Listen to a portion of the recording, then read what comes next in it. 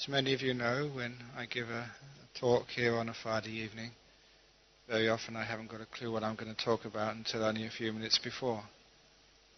This evening that I'm going to be talking about the inner anger and how to overcome that. And even though that was suggested to me just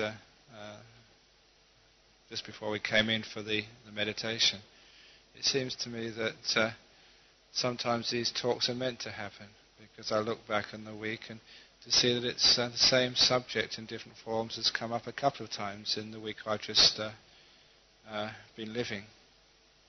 First of all, at a funeral ceremony for someone who committed suicide, a young man, 22. I gave a little funeral ceremony which included a ceremony of forgiveness.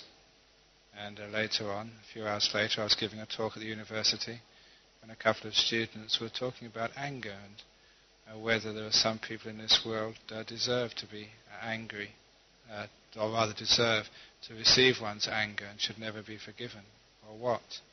And again this evening about people who have this inner anger inside of them. And so that seems to be the week has conspired to make me talk about anger this evening, and in its many different guises.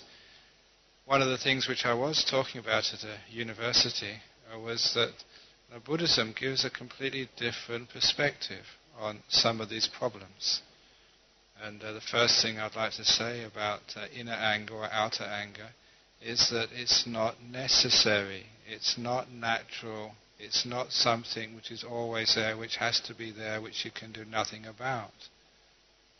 And sometimes it's our different cultural assumptions get in the way of overcoming these things. In particular, I was telling some of the students that in the 9 years which I spent in northeast Thailand as a young monk in a village, or rather just outside a village, it was a part of Thailand which hadn't been affected by any Western culture, very different than the cities which you might go to. This was a traditional Thailand. In the 9 years which I spent in this monastery, which was also the local cremation ground for many villages around, and even though I'd seen many cremations, many funeral ceremonies, maybe once every 2 or 3 weeks there was somebody who was brought into the monastery to be cremated, but there was only once that I remember anybody crying during a funeral ceremony. It was not expected that people would cry. It was not sort of part of the cultural norm, and there was no suppression there. These people in the villages, they weren't sort of suppressed, psychotic, or had any bad effects from that not crying. This was a natural part of the way they expressed themselves. And to seeing that, it made it very clear to me that grief and anger are not always going to be there. And much of the grief and the anger which we talk about in the Western world are very much part of our cultural bias rather than anything inherent inside of a human being. And you can see that because some people, when there is a loss, when there is somebody dies, they don't cry, they don't feel grief. They have another way of looking at things. It's the same way that when something goes wrong in your life, or somebody does something wrong, a mistake happens, a terrible mistake happens which causes a lot of suffering, sometimes there are many people who just do not feel anger. And it's marvelous actually to see such people in the world. Very often you look at those people as being saints, look at those people as being great images, great heroes. You're talking about the Nelson Mandelas of the world. People who get put in jail but who don't have anger towards their tormentors. And when they get into power, they don't get their own back on the people who hurt them. It's marvelous to see such people. Very often we get inspired by such people because it does show that there is another alternative to this rotten feeling of anger inside of us. And this is the first thing which I wanted to mention. And this is very clear in Buddhism, that one does not need to feel anger. It's not necessary, it's not inherent in being a human being. So realizing that there is another possibility opens many doors. If people think we have to get angry, there's no other choice, it has to happen, then of course we don't even bother to even contemplate ways of lessening, even being free from that anger. So once we know it's possible, then we want to find out exactly how. Or actually, if we really want to be free of anger, that's one of the first things.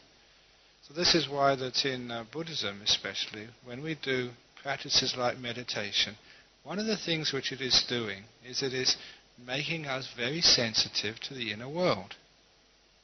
And again, somebody asked me this recently. There's just a young girl saying that when she practices meditation, she seems to become more sensitive to even the hurt which she feels from other people. And before she said she didn't really feel so sensitive and just so easily upset. And I told her this is actually quite natural, this is a result, because what is happening that when you start to meditate, when you start to become mindful, more alert, more aware to what's happening, this is one of the first things you recognize. You were hurting all the time, you were sensitive, but you weren't noticing it. One of the first things which meditation and the practice of mindfulness does, it opens up your eyes to what's really happening. As I mentioned in a simile many years ago, it's like many people have got their minds, their hearts in a concrete bunker. They don't really feel very deeply or very thoroughly, a lot of times because they're scared, because of the hurt which has happened to them before in their life. So we have our little place of safety inside where we don't want to feel. We don't really want to be here. And that's why many people just end up in fantasies, in dreams, always escaping from the reality of now. And in meditation we say, well, come into the present moment, come into this place we call now. Stop trying to run away. And of course when you start doing that, again you're opening up your heart to the reality, and at first it can become a bit tender. However, that once you start to actually feel what it's like just to be, you can take something like anger and understand what it's like to be angry. You actually start to contemplate this rather than trying to run away from it or trying to express its consequences.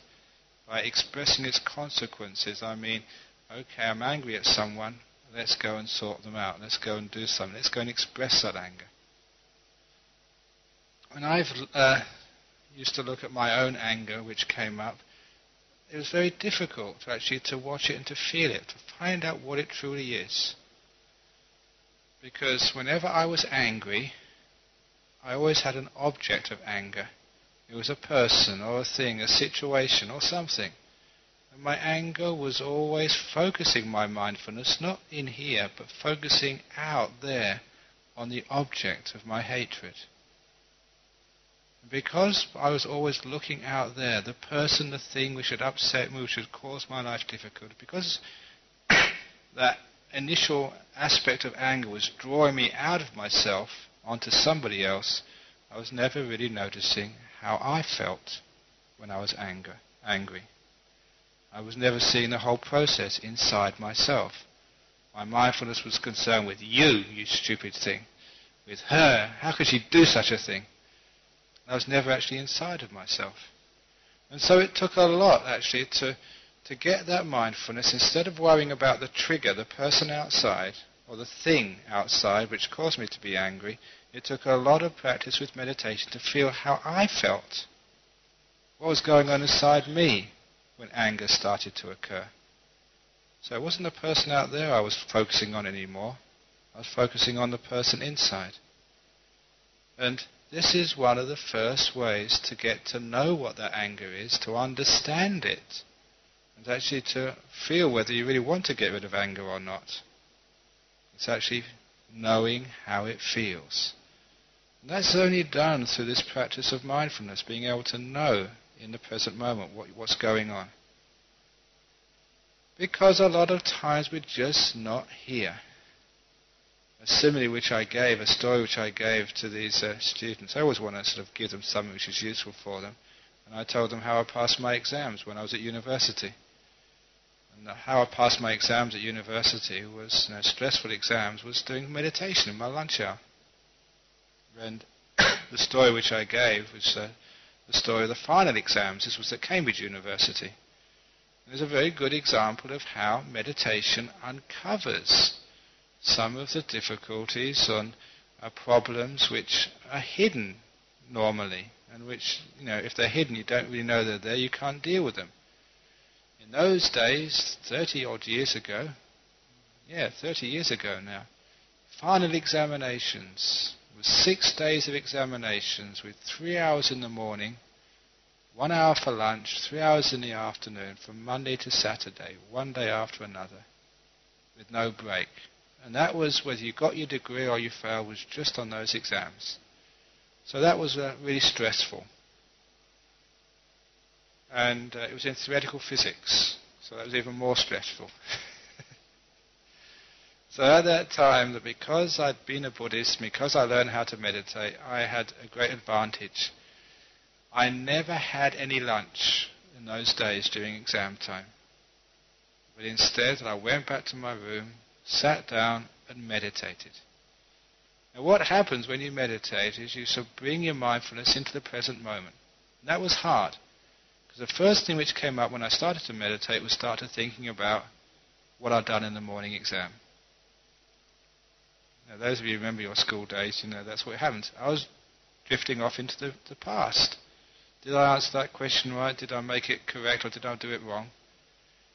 My meditation training told me, that's in the past. You never get anywhere that way. Let it go. The past is done. Whether you got the question right or you got the question wrong, it's too late now. Don't waste your time. So as soon as I let go of the past, the next thing which came up, and this was in order, I remember it very clearly, the future. What's going to come up in the afternoon examination? Should I get the books out and start to swat a bit more? And straight away I had enough understanding that, look, how many times in other examinations have I done this? The last minute I've opened up a book, opened up the chapter, started reading, and it hasn't come up at all. I completely wasted my time. What it was saying was the future is uncertain. You don't know what's going to come up in the afternoon examination. And if I worry about the afternoon examination, I'm not going to do what I'm supposed to be doing to rest, to prepare myself. So I let go of the future. By let go of the past and the future, the first stage of meditation, for me the past and the future was the morning exam and the afternoon exam. And as soon as you let that one go, I was actually surprised that once I stopped thinking about the past and the future and I came to the present, the next thing I noticed was I was actually shaking, physically shaking through nerves. And I'd never noticed that. I thought I was on top of these exams. It was denial. But as soon as I came to the present moment, I could actually see, experience what was going on. I realized there was a problem there. And it was only when the mindfulness could come to the present moment, come to reality, could it see that nervousness and could then calm myself down. So I did get calm. But I was surprised that there was another level of problem. Underneath that nervousness, what I saw again shocked me because I didn't think it was there. I couldn't see it when I was worried about past and future. What I saw next was this deep tiredness inside of me. I'd actually been working too hard, studying too hard. Doing exams just really drained me. But I never noticed that in my normal consciousness. It's only when I went through these layers, past the past and future, past the nervousness, I could come to, I was really wiped out. But when I noticed I was tired, mentally tired, I could actually tell myself to really relax that mind, just to let go, to rest. Once I saw the problem, it was very easy to understand what to do, and so I rested my mind. And I didn't need to rest for very long. I only had half an hour, but I noticed every day when I came out of my meditation after half an hour, not only was I not shaking anymore, not only was I not tired, I was bright, clear, and my friends told me that I was the only person who went into the afternoon examination smiling. And I did really well. And that was one of the reasons why I did very well at university. just exam technique. But it showed me not just how to pass exams, it showed me ways of overcoming deep problems in my life. And especially in this context of this talk, it showed me how to get to grips with anger. I had to come into the present moment and see what the anger was. Again, anger often takes you out of that present moment. This is what I'm going to do to that person. This is what I'm going to really teach them. The next time they come up, this is what I'm going to do. You're going off into the past. You're focusing on somebody else. Well, they shouldn't have done this. They shouldn't have said this. Why did they do that? That's in the past again. You're not actually feeling how anger feels right now inside of you.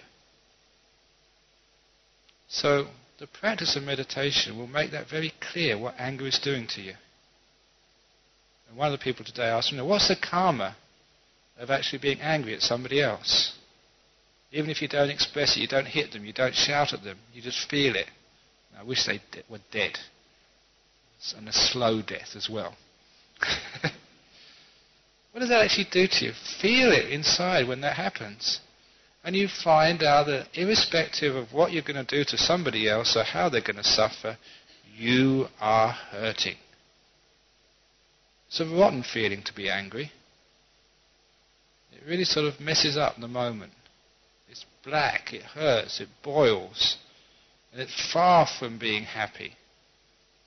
Once you start to notice what's it doing to you, then you realize this anger is a personal problem. It's not a problem with somebody else. You've got to deal with this problem inside you first of all, before you start to sort out the world and all its mistakes. You feel anger in the present moment. You feel it as a sensation in the body, as an object of the mind, and you feel the pain of anger, the suffering, the hurt inside of you, the tension, the tightness, the stretching of the mind.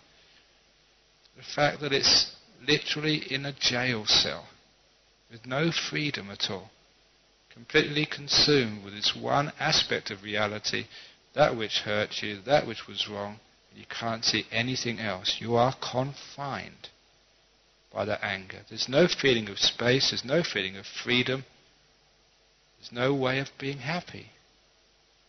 If you're angry, you can't even enjoy a good movie, you can't enjoy the sunset, you can't even just enjoy a good Dhamma talk. You're just so fed up. Angry, angry, angry. There's no freedom there. There's no happiness, there's no peace, there's no real freedom of being there.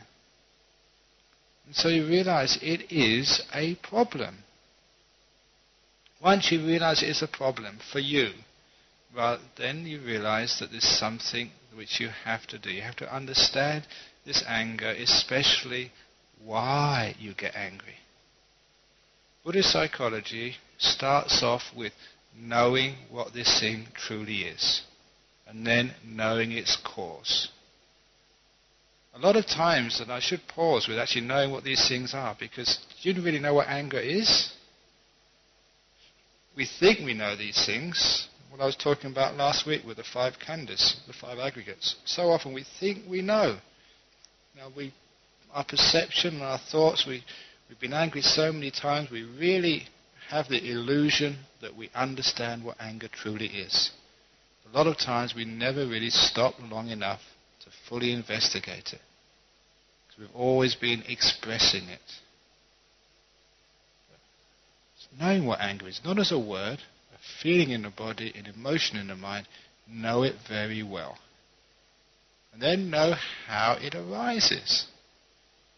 And so you don't need to go and do these experiments and watching and investigating other people, how they get angry. Know how you get angry, because anger is so common in our day, in our society.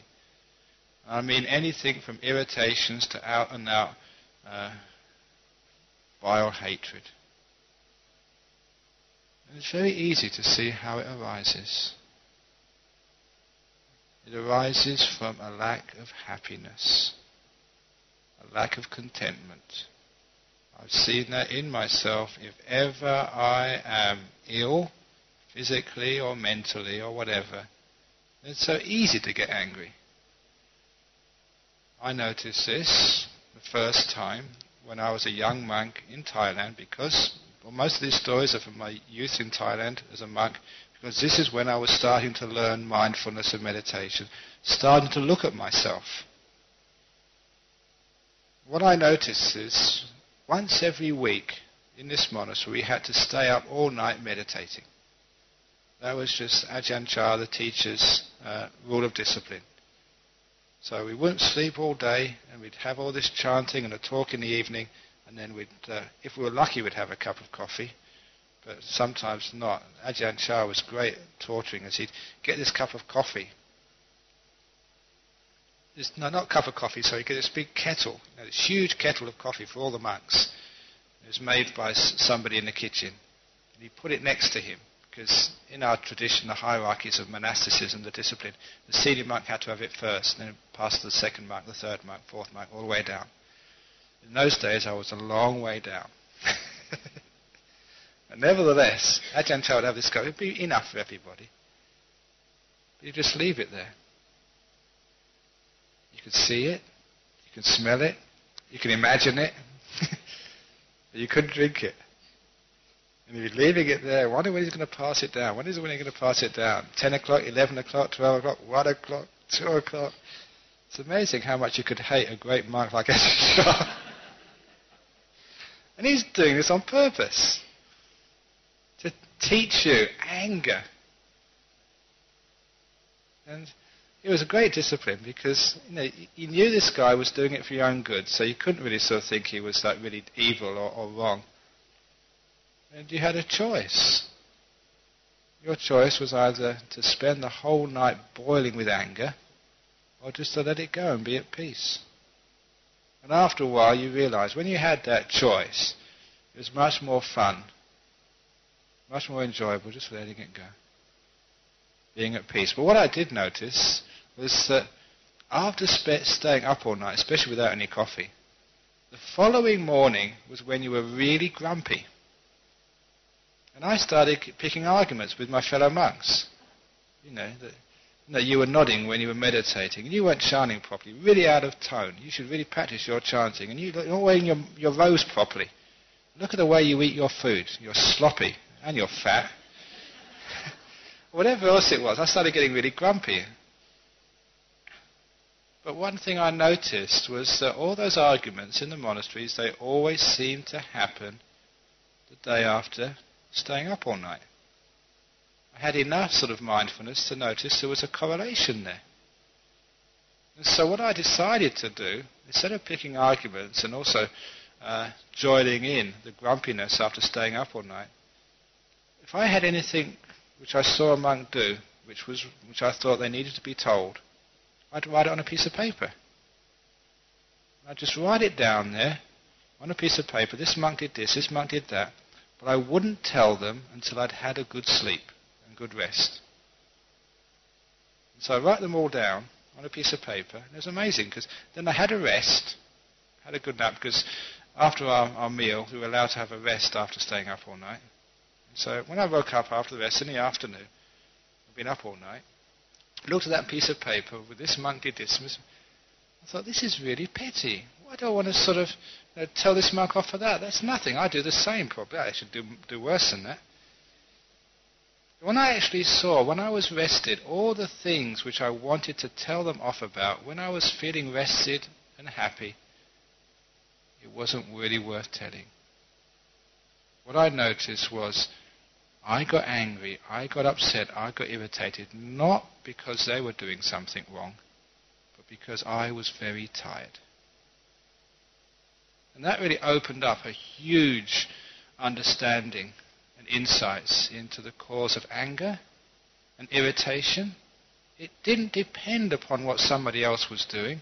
It depended on how I was feeling. And I started to understand why other people get angry at me. Because so often in my life they get angry at me and I protest, what have I done? I've done nothing. Why are you getting angry at me? You're really unfair. Has that happened to you? People get angry at you, they told you off, you think, what have I done wrong? And of course, the answer is that you've done nothing wrong. People get angry at you not because of your actions or inactions, not because of what you do. They get angry at you because of how they feel. They are feeling upset, sick, ill, or whatever. Once you understand that, again, it opens up a different response to when people become just intolerable, bad, stupid, say terrible things to you. It opens up a different avenue of response. When you realize it's not you, you've done something, you haven't done anything wrong, you stop trying to justify yourself. You stop trying to argue, what have I done wrong? It's unfair. You stop trying to justify this. You realize that anger has its source in the lack of ease, the lack of happiness, the sickness in that person. I saw this also in one of the fellow monks, another very powerful incident in my young life as a monk. There was one of these monks would always get angry at every other monk, would shout at them and abuse them, and one day he did that to me. He came up to me when I was washing the bowl, he shouted at me and saying, "No, that's a..." I remember the words now. He said, "That's a filthy habit, Brahmavamsa, what you're doing." Well, I was wondering what I was doing which was filthy. That's what he said in a very loud voice. It's a filthy habit. I said, what am I doing wrong? And I was wiping my bowl with the wrong cloth. And straight away, my time as a layperson was justifying myself. What right have you to say that to me? I've been wiping this bowl with this same cloth for weeks now. Look at all the other monks. They're doing the same. Why me? And it's also in public. All these other monks were there as well when he was telling me off. But again, I had enough insight and inspiration to know what the problem was. And instead of standing up and starting an argument with this monk, I said sorry.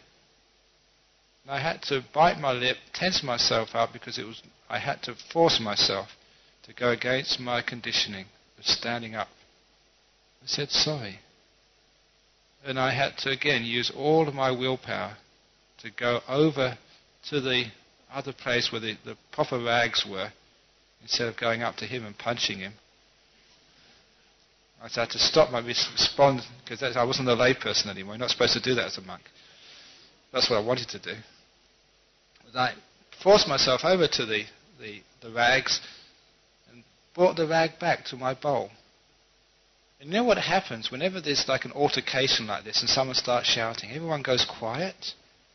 And they always, it's great sort of, I know it's entertainment, but people actually start watching and seeing what you're doing. I felt all these eyes following me to the box of rags and following me back to see what I was going to do. And I just went back there. Again, I took a lot of willpower and started wiping my bowl with the rag, which he asked me to. And as soon as I'd done that, I noticed all the eyes went on to him to see what he would do next. And my eyes went on to him as well. And he went beet red. He was just so embarrassed, he stormed off. And the strange thing was that from that time onwards, he'd get angry at other monks, but he'd never get angry at me ever again. I was his friend. I was very... I don't want to blow my own trumpet. I was very proud that I'd actually defeated his anger. He said, you can't get angry at Ajahn Brahm. I'll tell him to do stupid things, and I know I shouldn't tell him that, but he just goes and does it. It's no fun getting angry at people like that. I only found out afterwards that this monk suffered terrible migraines. He never let anyone know. I understood why he was angry at all these others. He was hurting inside. Because I didn't respond with anger back at him and start an argument, the whole thing disappeared and dissipated. And it's a very wonderful thing to do, but it was because of his physical sickness. That's why he got angry at me. And so understanding where anger is coming from, that you can actually start to give compassion back. Understanding that a lot of time when we get angry at other people, sometimes it's because we don't allow mistakes into our life. We want everyone to be perfect and life to be perfect. We were just joking in the car as we came up this afternoon. Just one of the monks said, oh, because the driver was getting angry at somebody else who's in the monastery. And he said, well, you're right, so why can't everyone be like you? Isn't that one of the parts of being angry? We think, why can't everyone be like me? Then there'd be no point for anger anymore, would there? If everyone was like you, wise, compassionate, kind, there would be no... What does it actually say there? Get real. You are a human being. You make mistakes. You irritate other people, don't you? And other people irritate you. Welcome to life. A lot of anger, irritation, ill will comes because we don't allow mistakes to happen. The perfectionist inside of us always wants things to be so. And perfection, in everyone's idea, is like being like me. I'm not like Ajahn Brahm, but whoever you are in there, perfection is being like me. Now, part of mindfulness training, meditation training, wisdom training, is you see yourself making mistakes. One of the great things which I learned from the beautiful monks in Thailand I grew up with and trained under was it was all right to make mistakes. In a lot of my early life I was afraid of making mistakes. You get punished when you get made mistakes. You got told off. You was made to feel guilty. Do you feel guilty? You've done this wrong thing. And if you said, yeah, I feel really guilty, I feel terrible, I'd start crying, then they'd let you off. You are asked, demanded by the culture to give yourself pain or to expect punishment for making mistakes. But when I went to be a monk in Thailand, if you made a mistake, you're always forgiven. It was strange at first for me because I didn't feel comfortable at all. So you made a mistake. And say, just don't do it again. End of story. There's no punishment at all. As Buddhist monks, we have a very strict discipline. We don't get punished if we do anything wrong. If we break any of our precepts as monks, what we usually do, just go to another monk and say, look, I did this terrible thing. I sort of ate in the afternoon. I went to the kitchen and stole a sandwich because I was hungry. And then the monk says, okay, don't do it again. Well, next time get one for me. No, they don't say that.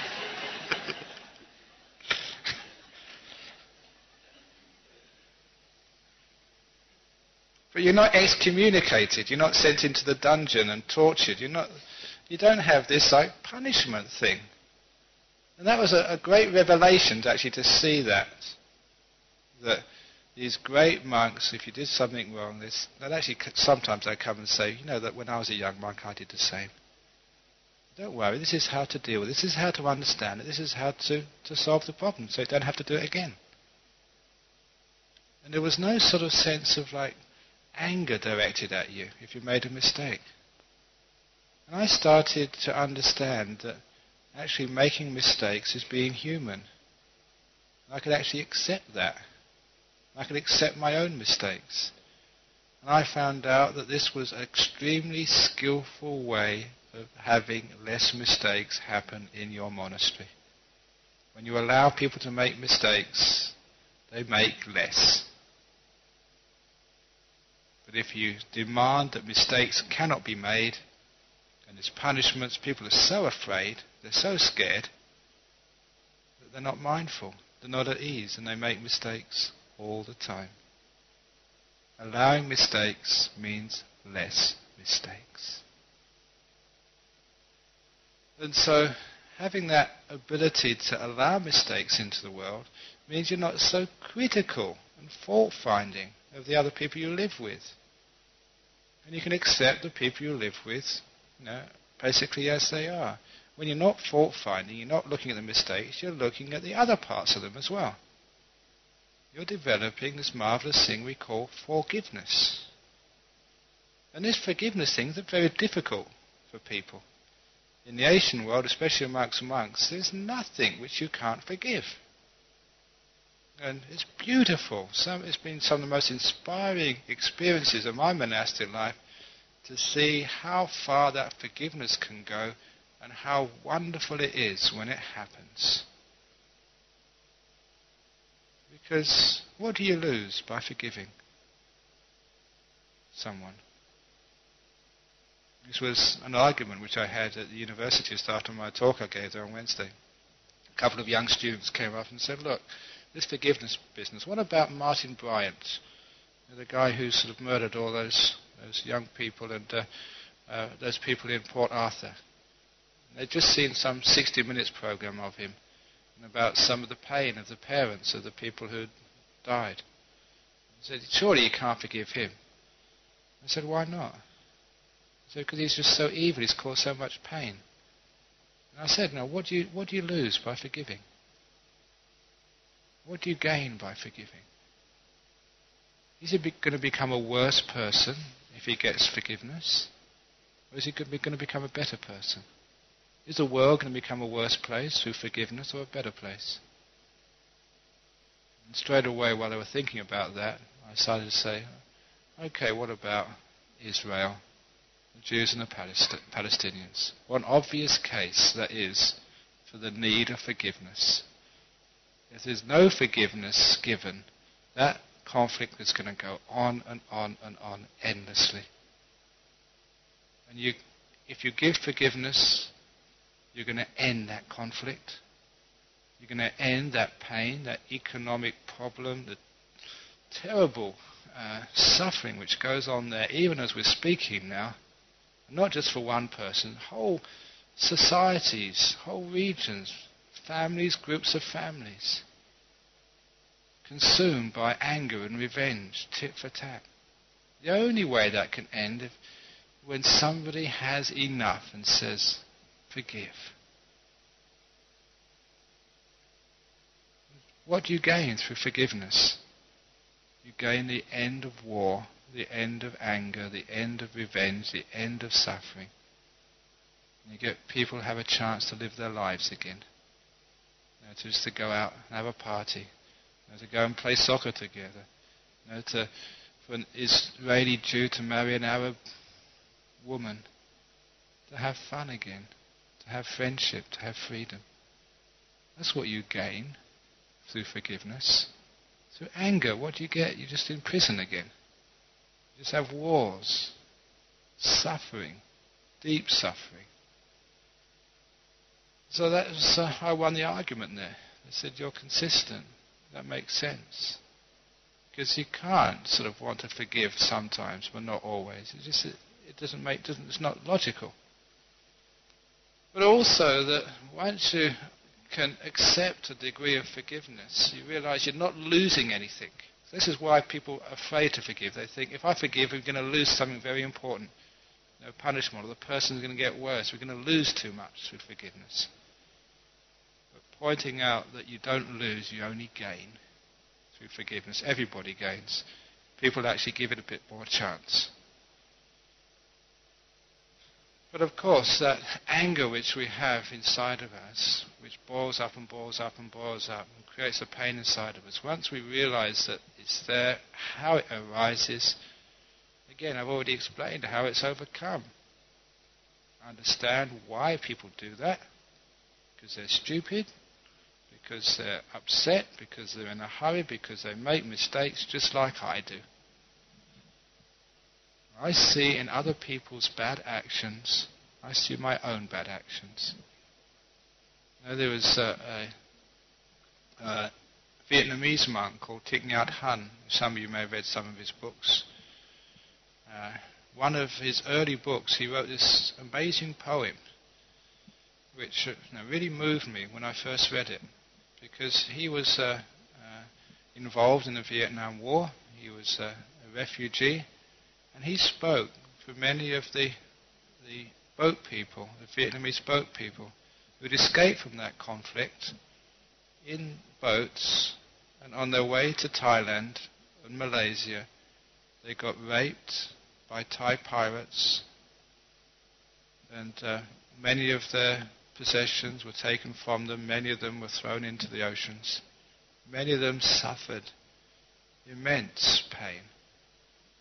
And this fellow who was speaking for that society, he had this poem which said something like, I am the Thai fisherman who rapes the 13-year-old girl. I am the girl who's losing her youth and her purity. I am the thief who takes all the money. I am the husband who sees all the life savings just go. I am the wife who sees her child thrown into the ocean. And I am the man who throws that child into the ocean. He was actually identifying, seeing, feeling the pain on both sides. Not just being the victim, but being the victimizer. That was a huge leap of mindfulness to be able to do that. To be Martin Bryant. To feel what it was like. What that's actually doing is very hard. What it's actually doing is feeling the whole range of what it's like to be a human being. From the very lowest to the very highest. And realizing, as the old saying goes, what say there, but for fortune go you or I?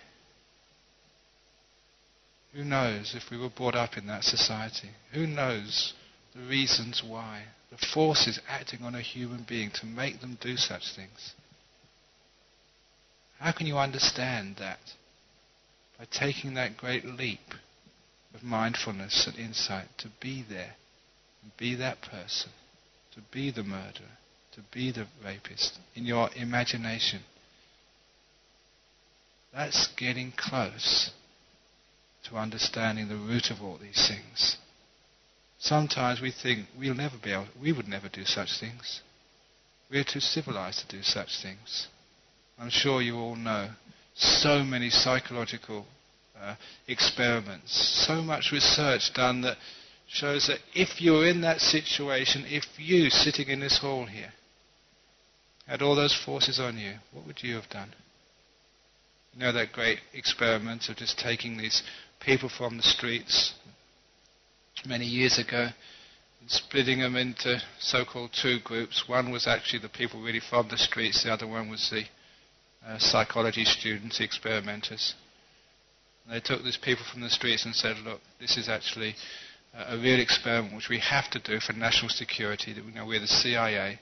We're experimenting with torture equipment. So we have to find out the effect of this so that we can actually use it to safeguard our country. They gave some sort of justification for it. And they put the so-called half of these subjects in a room, and these other people were supposed to be torturing them with electric shocks and turning up the dials. No, they weren't really. These were just actors, actually being so-called tortured, and they just were pretending to scream and to writhe.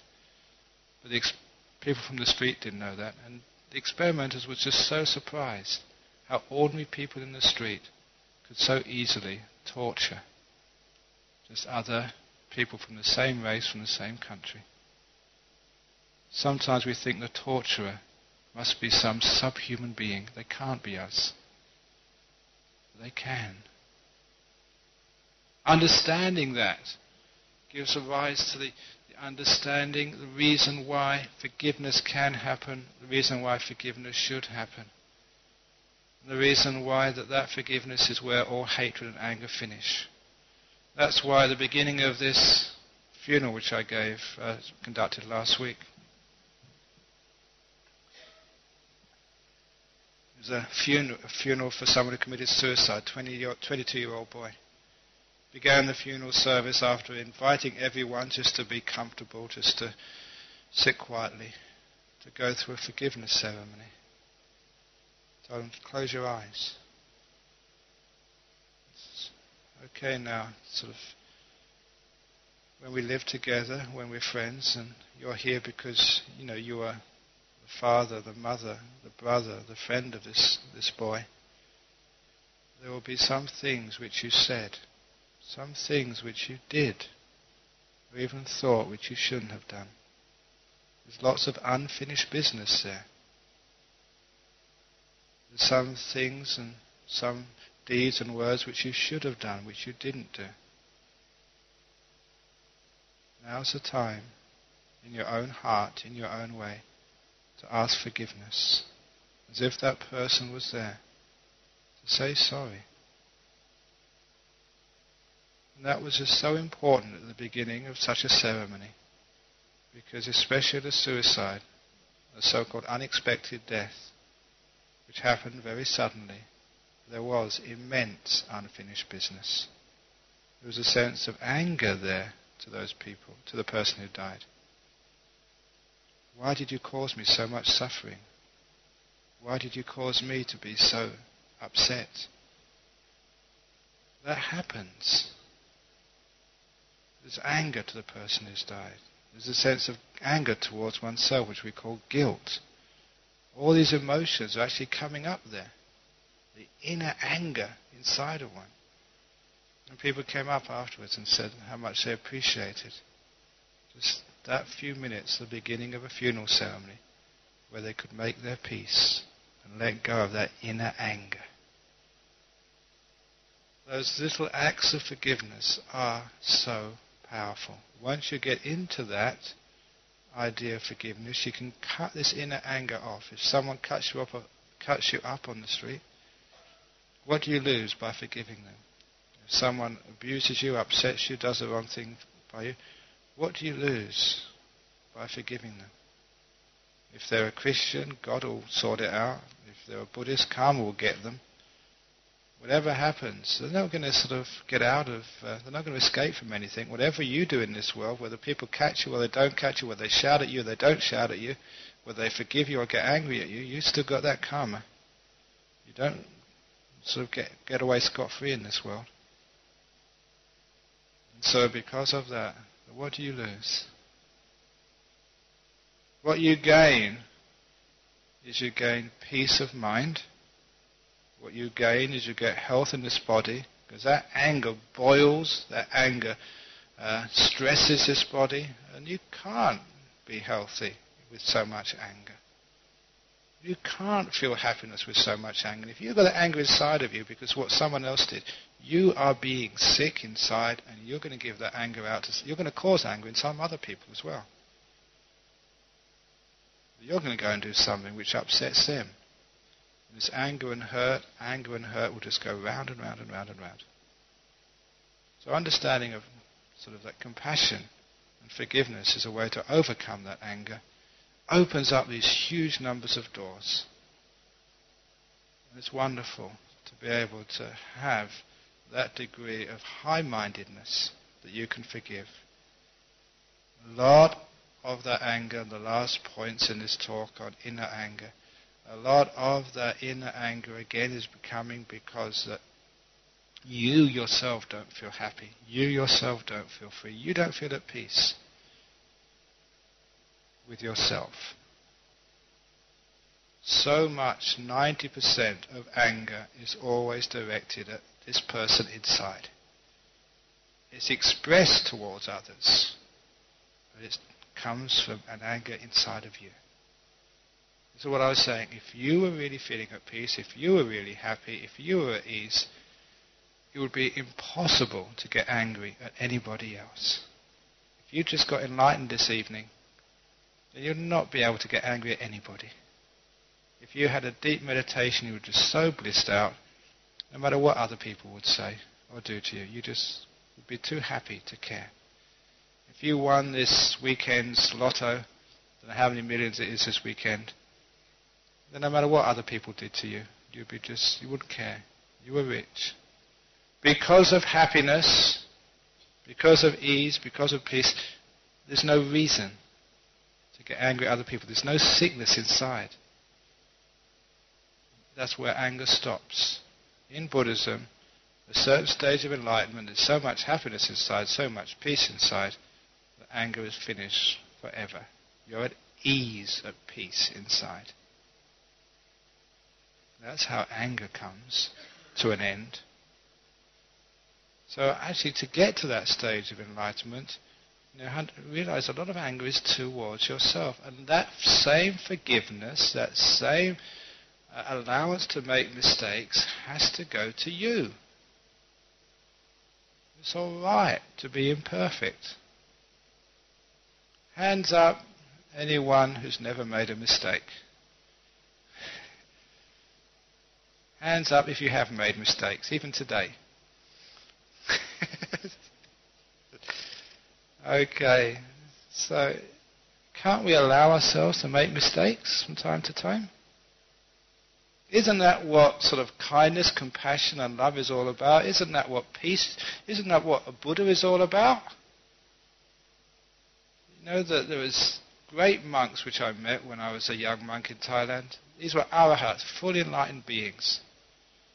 And I was so scared when I first went to meet one of these great monks.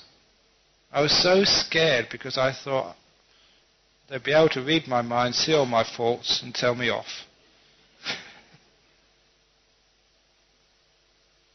But the amazing experience was as soon as I got into the great being's presence, I felt that my faults were understood.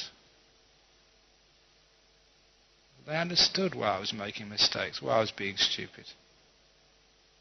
And there was like this beautiful, I'm not sure if you got one of these great grandfathers, who's been there, done that, and understands what it's like being a kid, what it's like being a young man, a young woman, what it's like being a middle-aged man, a middle-aged woman.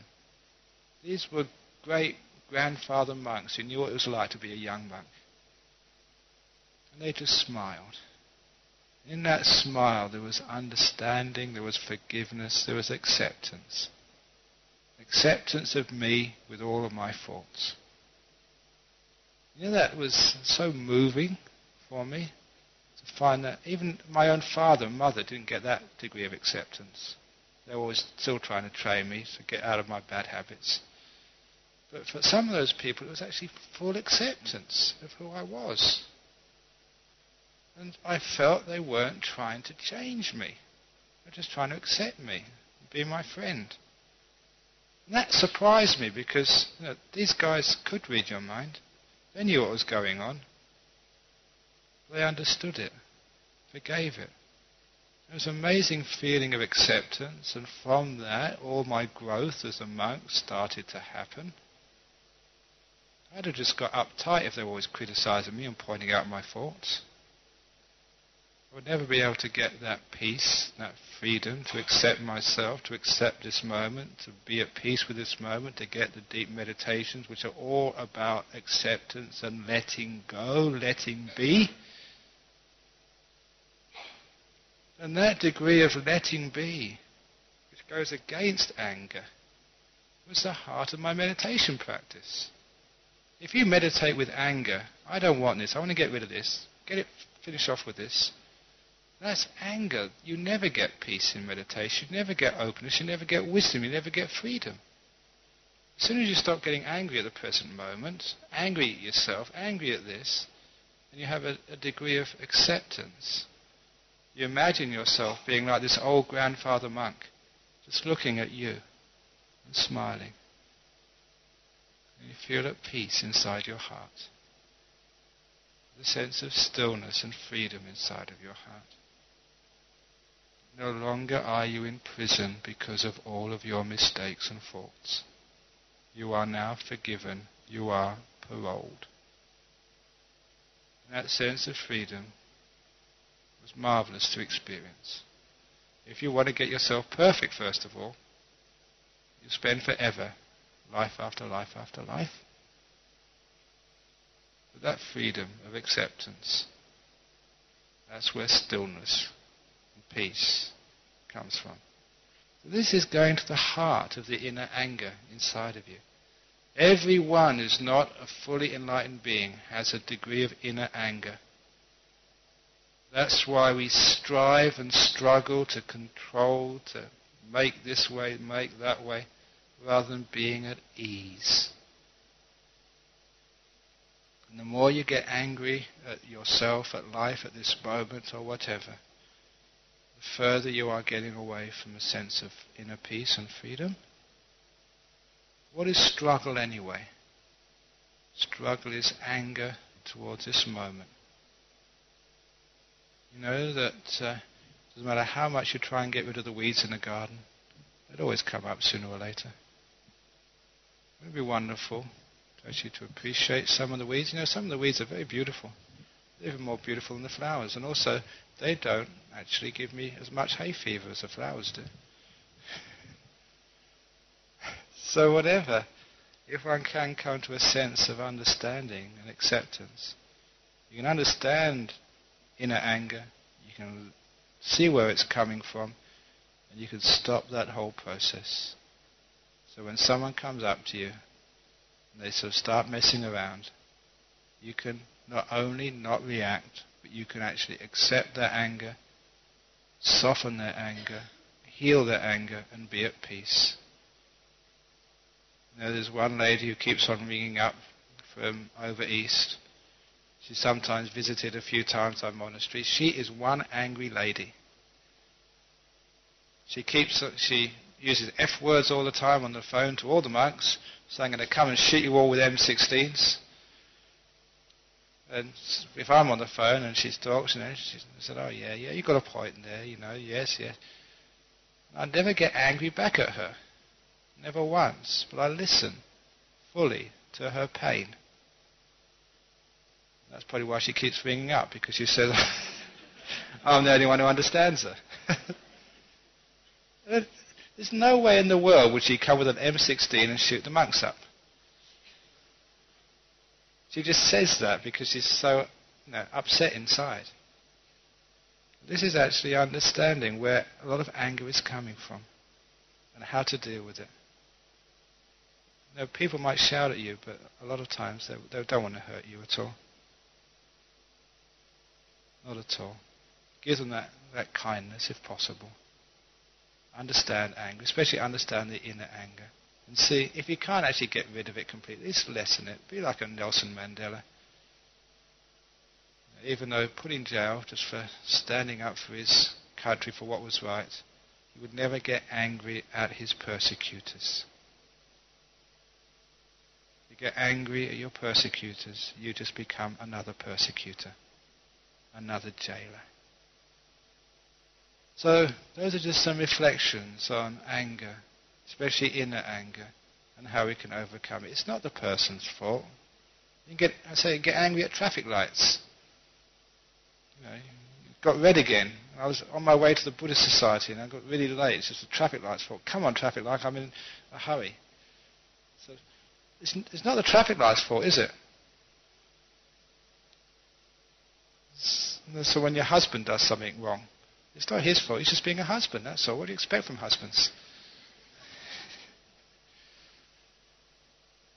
So you can see how, and wives as well, you can see how anger, it doesn't mean that someone's doing something wrong. We all make mistakes, it's human. That's why we're here, we're here to learn. If everyone was wise and skillful and kind and always did the right thing, then they wouldn't need to be reborn here. This is like a school. So allow people in the school to make mistakes. Allow them to learn. Encourage them to be better. But don't go into punishment, especially not punishing yourself. There's terrible inner anger inside. So hopefully those are some useful reflections on anger inside, and hopefully that some of those may have made some sense. If they didn't make any sense, please don't get angry at me. Okay, has anyone got any comments or questions on this evening's talk? You got a question?